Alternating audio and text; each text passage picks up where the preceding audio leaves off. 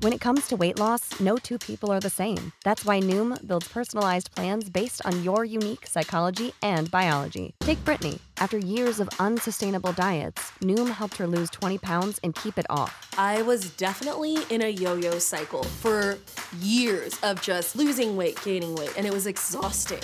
And Stephanie. She's a former D1 athlete who knew she couldn't outtrain her diet, and she lost 38 pounds. My relationship to food before Noom was never consistent. And Evan, he can't stand salads, but he still lost 50 pounds with Noom. I never really was a salad guy. That's just not who I am. Even through the pickiness, Noom taught me that building better habits builds a healthier lifestyle. I'm not doing this to get to a number. I'm doing this to feel better. Get your personalized plan today at Noom.com. Real Noom users compensated to provide their story. In 4 weeks, the typical Noom user can expect to lose 1 to 2 pounds per week. Individual results may vary.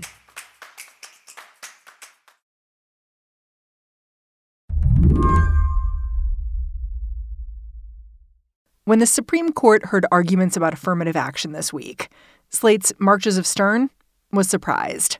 Not by the cases at hand. He'd been watching and waiting for those to land at the court for years.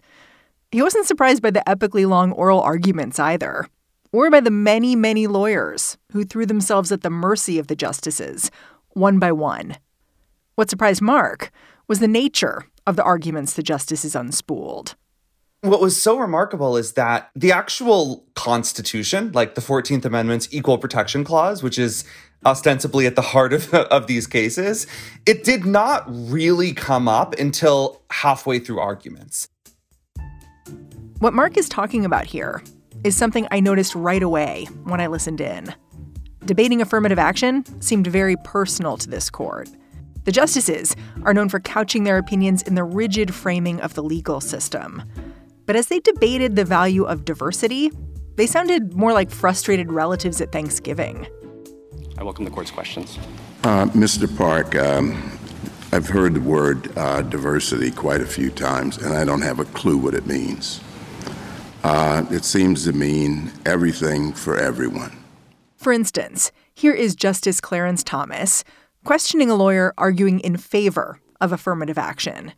Thomas asks, how does diversity actually help students learn? And the lawyer answers that actually even his legal adversary concedes that diversity leads to a richer learning environment.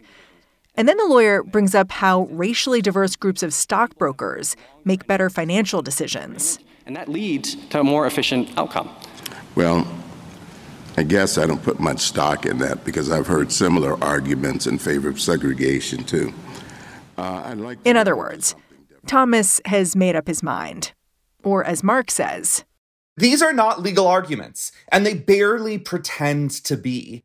And I think if you're Clarence Thomas, you genuinely believe that young Black children are grievously harmed when the government or even private institutions consider their race in deciding whether or not to give them an education. And I think all of these justices are thinking about themselves when they were young, ambitious high schoolers. They're thinking about their own kids for the ones who have them. And they're just viewing this through a highly personal and kind of tender lens, rather than pretending even to approach it with the kind of objectivity that constitutional analysis ostensibly demands. After these arguments, is there any chance affirmative action in college admissions survives? Well, so I think the answer is yes and no. Does it survive in its current state? No, I don't think so. I think that the Supreme Court says these universities are not allowed to have a box that you check that says white, Black, Native, etc., and to use that box in admissions. But there's this whole other universe of tools that universities have at their disposal that's going to be the next big fight. Schools are just going to have to get more creative and hire a lot more lawyers to defend these policies against the onslaught of legal challenges. Today on the show, affirmative action is over. Or is it? I'm Mary Harris. You're listening to What Next? Stick around.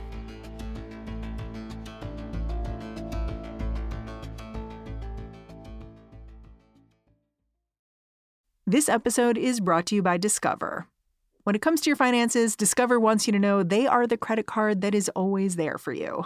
With 24/7 U.S.-based live customer service, everyone has the option to talk to a real person anytime, day or night. Yep, that means no more waiting for, quote, normal business hours just to get a hold of someone.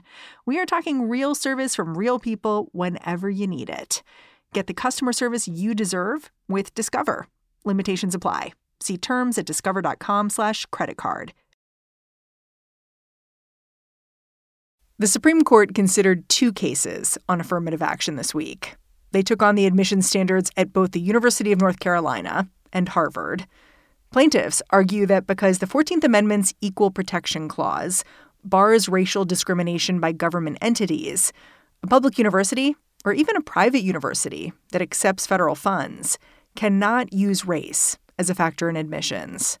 The Harvard case was devised partly as a response to Fisher v. Austin, which was the 2016 decision in which the Supreme Court upheld affirmative action for the third time in many years. The first decision was in 1978. The court said affirmative action is okay. Then in 2003, the court said affirmative action was okay. 2016, yet again, the court says we're okay with affirmative action. And in that decision, it ruled against a white student, Abigail Fisher, who had brought the lawsuit and alleged that she was discriminated against because she was white. That did not play well. Okay, that was very embarrassing. Do you remember these Stay Mad Abby memes that proliferated on Twitter after that decision?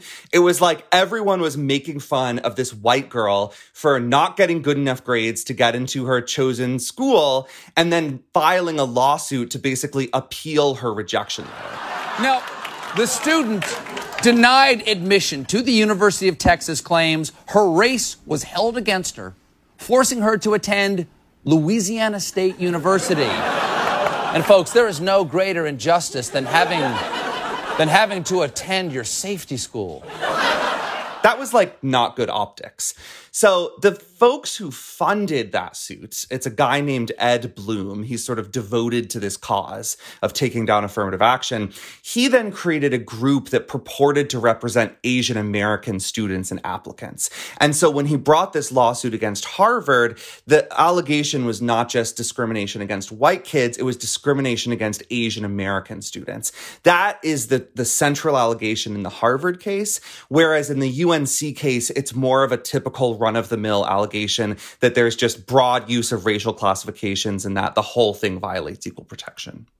That's interesting, though. Like, kind of, it sounds like this guy, Ed Bloom, is kind of learning from his mistakes and saying it's going to look more sympathetic if there's a group that's getting undercut here that is not a white person. And he's correct. I mean, this was taking, I think, a cue from Justice Alito's dissent in Fisher, where he had this long passage arguing that University of Texas was discriminating against Asian American students. That has been an argument for some time, but I think Alito really teed it up for Ed Bloom and his merry band of litigators because they totally forefronted it. And I will say, like, it creates much more sympathetic plaintiffs.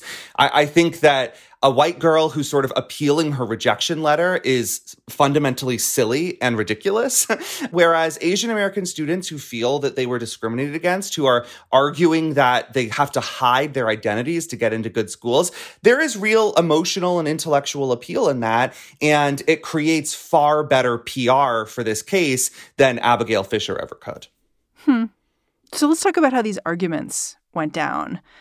It seemed to me like you could really hear justices sweeping in to help the people they were aligned with, like conservative justices coming to the aid of the people arguing against affirmative action, liberal justices coming to the aid of folks arguing for it.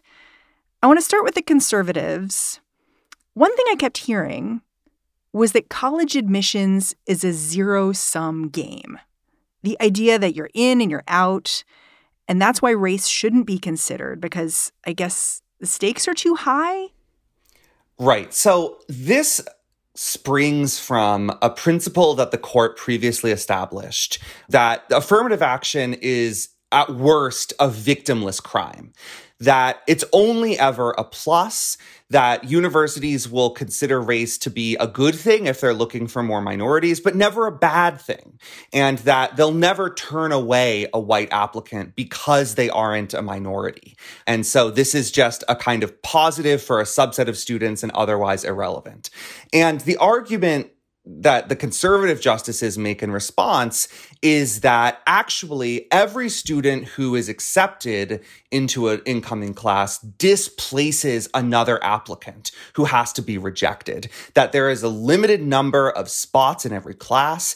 And so if one student gets a leg up because of their race, that inherently means another student gets pushed down. And that, I think, raises the emotional stakes of these cases and really scrambles the victimless crime framing, because it forefronts the alleged victims of this practice and kind of erases or pushes away the beneficiaries who are finally getting access to a great education that they might not otherwise have.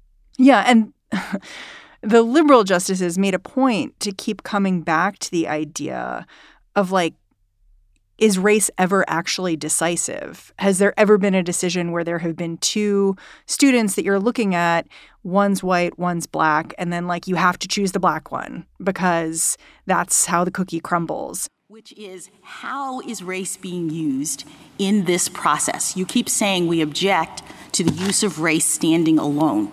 But as I read the record and understand their process, it's never standing alone. That it's in the context of all of the other factors. There are 40 factors. And I don't remember the lawyers really being able to respond to that, because I don't think that's how the admissions system works. No, it's not. And there's no evidence in the voluminous record to indicate that's how it works, that there's a kind of duel between black students and white students, and the black students just win automatically. But that line of questioning led somewhere really interesting. And Justice Ketanji Brown Jackson in the UNC case pushed this pretty hard, and I think rightly so. She said, well, you know, even if you ban these boxes that kids can check to say whether they're white or black or whatever, even if you outlaw consideration of race as a formal factor, kids are still going to write about it in their essays. Kids are still going to explain how their backgrounds, their experiences, their identities informed their path to college, to this application. And she noted, I think correctly, that if the court says all consideration of race is illegitimate, then it would actually put black kids and other racial minorities at a disadvantage. Because if you are a super talented violinist, or you are a very devout Muslim, or you have some kind of unique story that you want to tell in your application, the university can consider that and say, wow, look at this. It proves that she really belongs here. But if you're black and you write in your essay about how your identity and your struggle to overcome disadvantage in life has informed your views of the world, well, that could potentially be illegal for the university to consider. And so if you take this logic all the way, it really puts racial minorities at a disadvantage as compared to white students, because it bars the college from considering any aspect of their personality, of their education, of their lives that intertwine with race. And I think that is a very troubling outcome. I want to talk about one more thing that the conservative justices kept coming back to again and again. They kept pressing for a deadline. Like, when can we get rid of affirmative action if we don't do it now? And my understanding is that this arises from the fact that back in 2003, the Supreme Court had a ruling about affirmative action. Sandra Day O'Connor wrote in her opinion, like, I hope we can get rid of affirmative action in 25 years. And as Justice Barrett said, indicated that these racial classifications are potentially dangerous and must have a logical endpoint. And instead of leaving it... And I guess the conservative justices have, like, set their alarm clock for 25 years and are like, woo, that's about to go off. And so now they're like, okay, well, if, you know, alarm clock goes off, I guess we got to stop then. And so they're asking for an alternative time. I'm curious what you made of that, because I just kept hearing it again and again. Like, they were like, when are we going to be done with this racial justice stuff? I mean, it really shows how far afield you've gone from the Constitution itself when you're sort of asking Siri to set an alarm for when we have achieved racial harmony in this country. This does, you're right, spring from O'Connor's prediction, wish casting, forecasting, whatever you want to call it, in 2003, that by 2028, the use of racial preferences will no longer be necessary. But that really was not a fundamental part of the holding. It doesn't bind this court or lower courts. That was mere speculation that things are moving in the right direction. The march of racial progress is moving forward. And hopefully in a quarter century that we will be in a great place and universities won't have to consider this kind of policy. But of course, we aren't there. We're not even at 2028 yet. We're still some years out. And the conservative justices seem ready to ring that alarm now regardless. And when litigators tried to push back and say, well, it's not really possible to set a timer for when we will have achieved racial justice in this country, the conservative justice said, okay, well, but you have to, because that was built into the analysis, that any affirmative action program has to have a self-destruction mechanism, and it has to be time limited. And we just have to hazard a guess as to when it will no longer be necessary. And that just feels like the weakest, most brazen kind of policymaking to me that has absolutely no connection to the 14th Amendment. Okay, one more thing I want to do. Justice Sotomayor, it just struck me that she had a lot of moments in these arguments where she was very eloquent, and she basically called out lawyers who were arguing against affirmative action and said, you're basically saying you don't think it matters if our institutions look like America. And doesn't it matter? Isn't that important? And I wonder if there was one moment of Sotomayor that you had to tease out, like which it would be for you.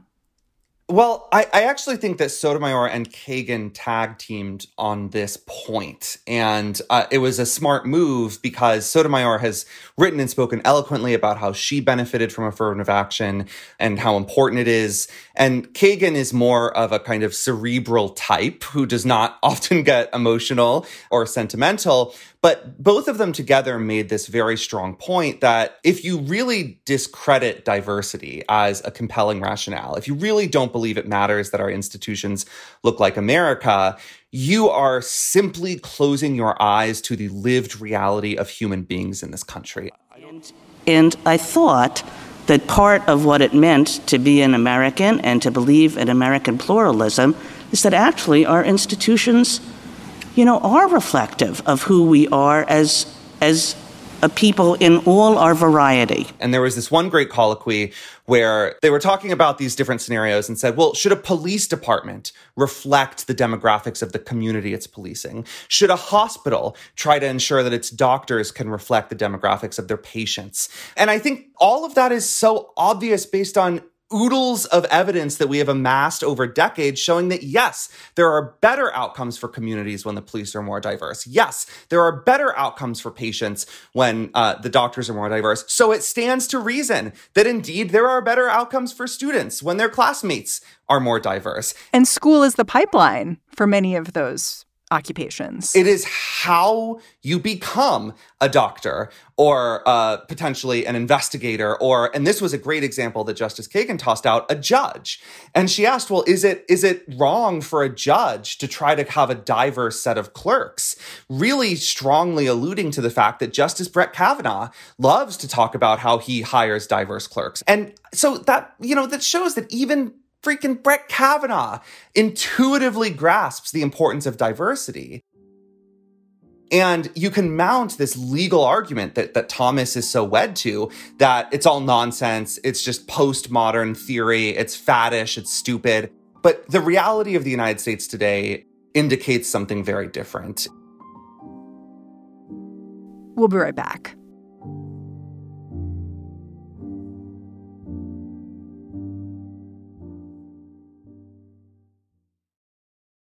This episode is brought to you by Progressive Insurance. Hey, listeners, whether you love true crime or comedies, celebrity interviews, news, or even motivational speakers, you call the shots on what's in your podcast queue, right?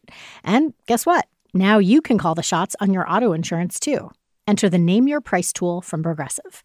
The Name Your Price tool puts you in charge of your auto insurance by working just the way it sounds. You tell Progressive how much you want to pay for car insurance. Then they'll show you a variety of coverages that fit within your budget, giving you options. Now, that's something you'll want to press play on. It's easy to start a quote, and you'll be able to choose the best option for you fast. It's just one of the many ways you can save with Progressive Insurance. Quote today at Progressive.com to try the Name Your Price tool for yourself and join over 28 million drivers who trust Progressive. Progressive Casualty Insurance Company and Affiliates. Price and coverage match limited by state law. Although the cases in front of the Supreme Court this week are about affirmative action, they also aired a whole lot of dirty laundry about how college admissions works more broadly, especially at elite institutions. One thing that came to light is just how much schools like Harvard give weight to legacy preference, that is, admitting the kids of alumni, most of them white. And no one's asking whether that's constitutional. I think this is sort of undeniable after the trial in this case, where Harvard had to reveal all of these sordid details about its admissions. And it taught the world that it has this strong built-in preference for athletes, legacies, the children of faculty, and people on the dean's list. And they usually wind up there because of family donations. So these are people whose parents gave. That's just like literally on a list the dean has. Yeah. The dean, he then sends to the admissions committee and says, hey, this guy's mom gave $10 million for a new art museum. Wink, wink. Maybe he belongs here.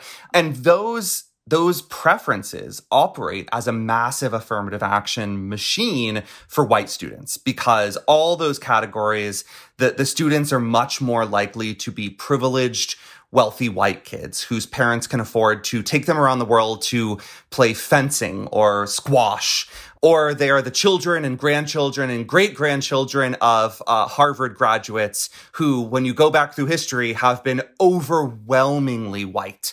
And so you have this built-in preference that the school uses that is part of what creates this diversity problem in the first place. In a recent 6-year period, 2,200 out of nearly 5,000 admitted white students at Harvard fell into one of these categories. Okay, and that is a figure significantly higher than the overall number of admitted students who are Black or Hispanic. So more white kids are getting into Harvard because of this affirmative action for whites program than Black and Hispanic kids are getting in just on the whole. And so I think there's a lot of valid criticism of how Harvard operates. It's clear that the school is not a meritocracy, that it is not using merit-based policies to figure out who belongs there. I mean, you could tell the conservatives knew that this was a good argument for them. Neil Gorsuch kept returning to the idea of squash players getting into Harvard. He really wanted to talk about that. And I guess I wonder if the justices are about to drive a stake through the heart of affirmative action. Do you think that the preference for wealthy white people, for legacies, is going to have to die with it? It just seems like it'll be harder to justify those things if you're having to completely upend the way you admit kids. I think there will be very strong pressure for schools like Harvard to dial back the preferences for legacies, athletes, all of those groups. So can we imagine what college admissions is going to look like in a year or two?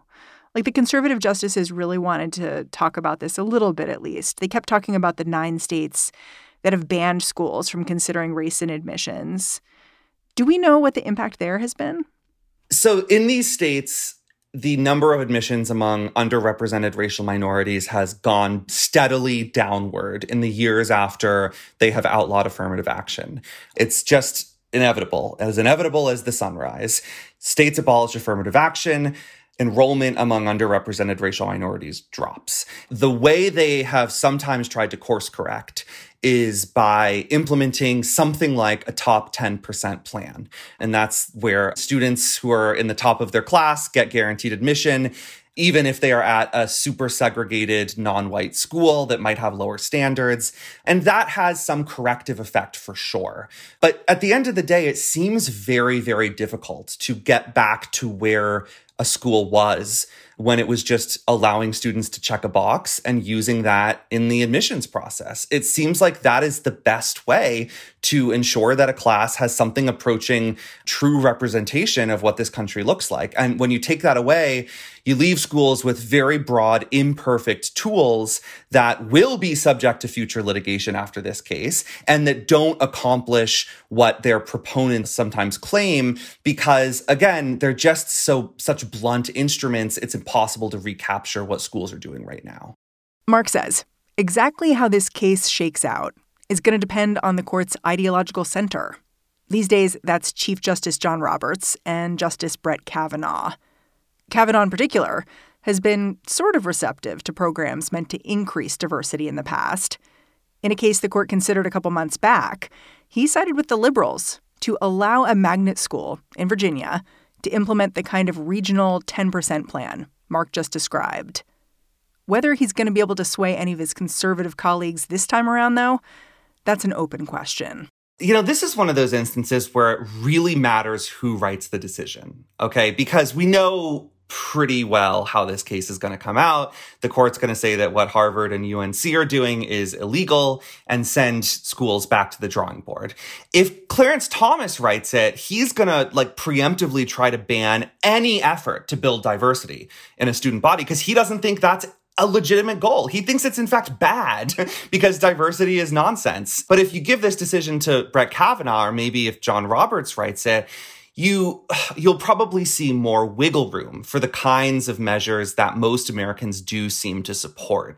And I think that would be the better political move here. You know, if we accept, as I believe, that this case is really all about policy and politics, it would make a lot of sense for Roberts to say something like, well, checking a box isn't allowed, but a top 10% plan is. Or, diversity is an admirable goal, but schools have no business relying on stereotypes to achieve it, and leaving room for experimentation.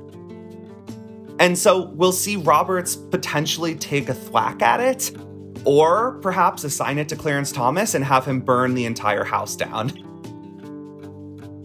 Marches of Stern, thanks for coming on the show. Thanks, Mary. Marches of Stern is a senior writer at Slate, covering the Supreme Court. And that's our show. If you're a fan of what we're doing here at What Next, the best way to support us is to join Slate Plus. Go on over to slate.com/whatnextplus and sign up. What Next is produced by Elena Schwartz, Carmel Delshad, and Madeline Ducharme. We are getting a ton of support from Anna Phillips and Jared Downing. We are led by Alicia Montgomery and Joanne Levine. And I'm Mary Harris. I will be back in this feed tomorrow. Catch you then.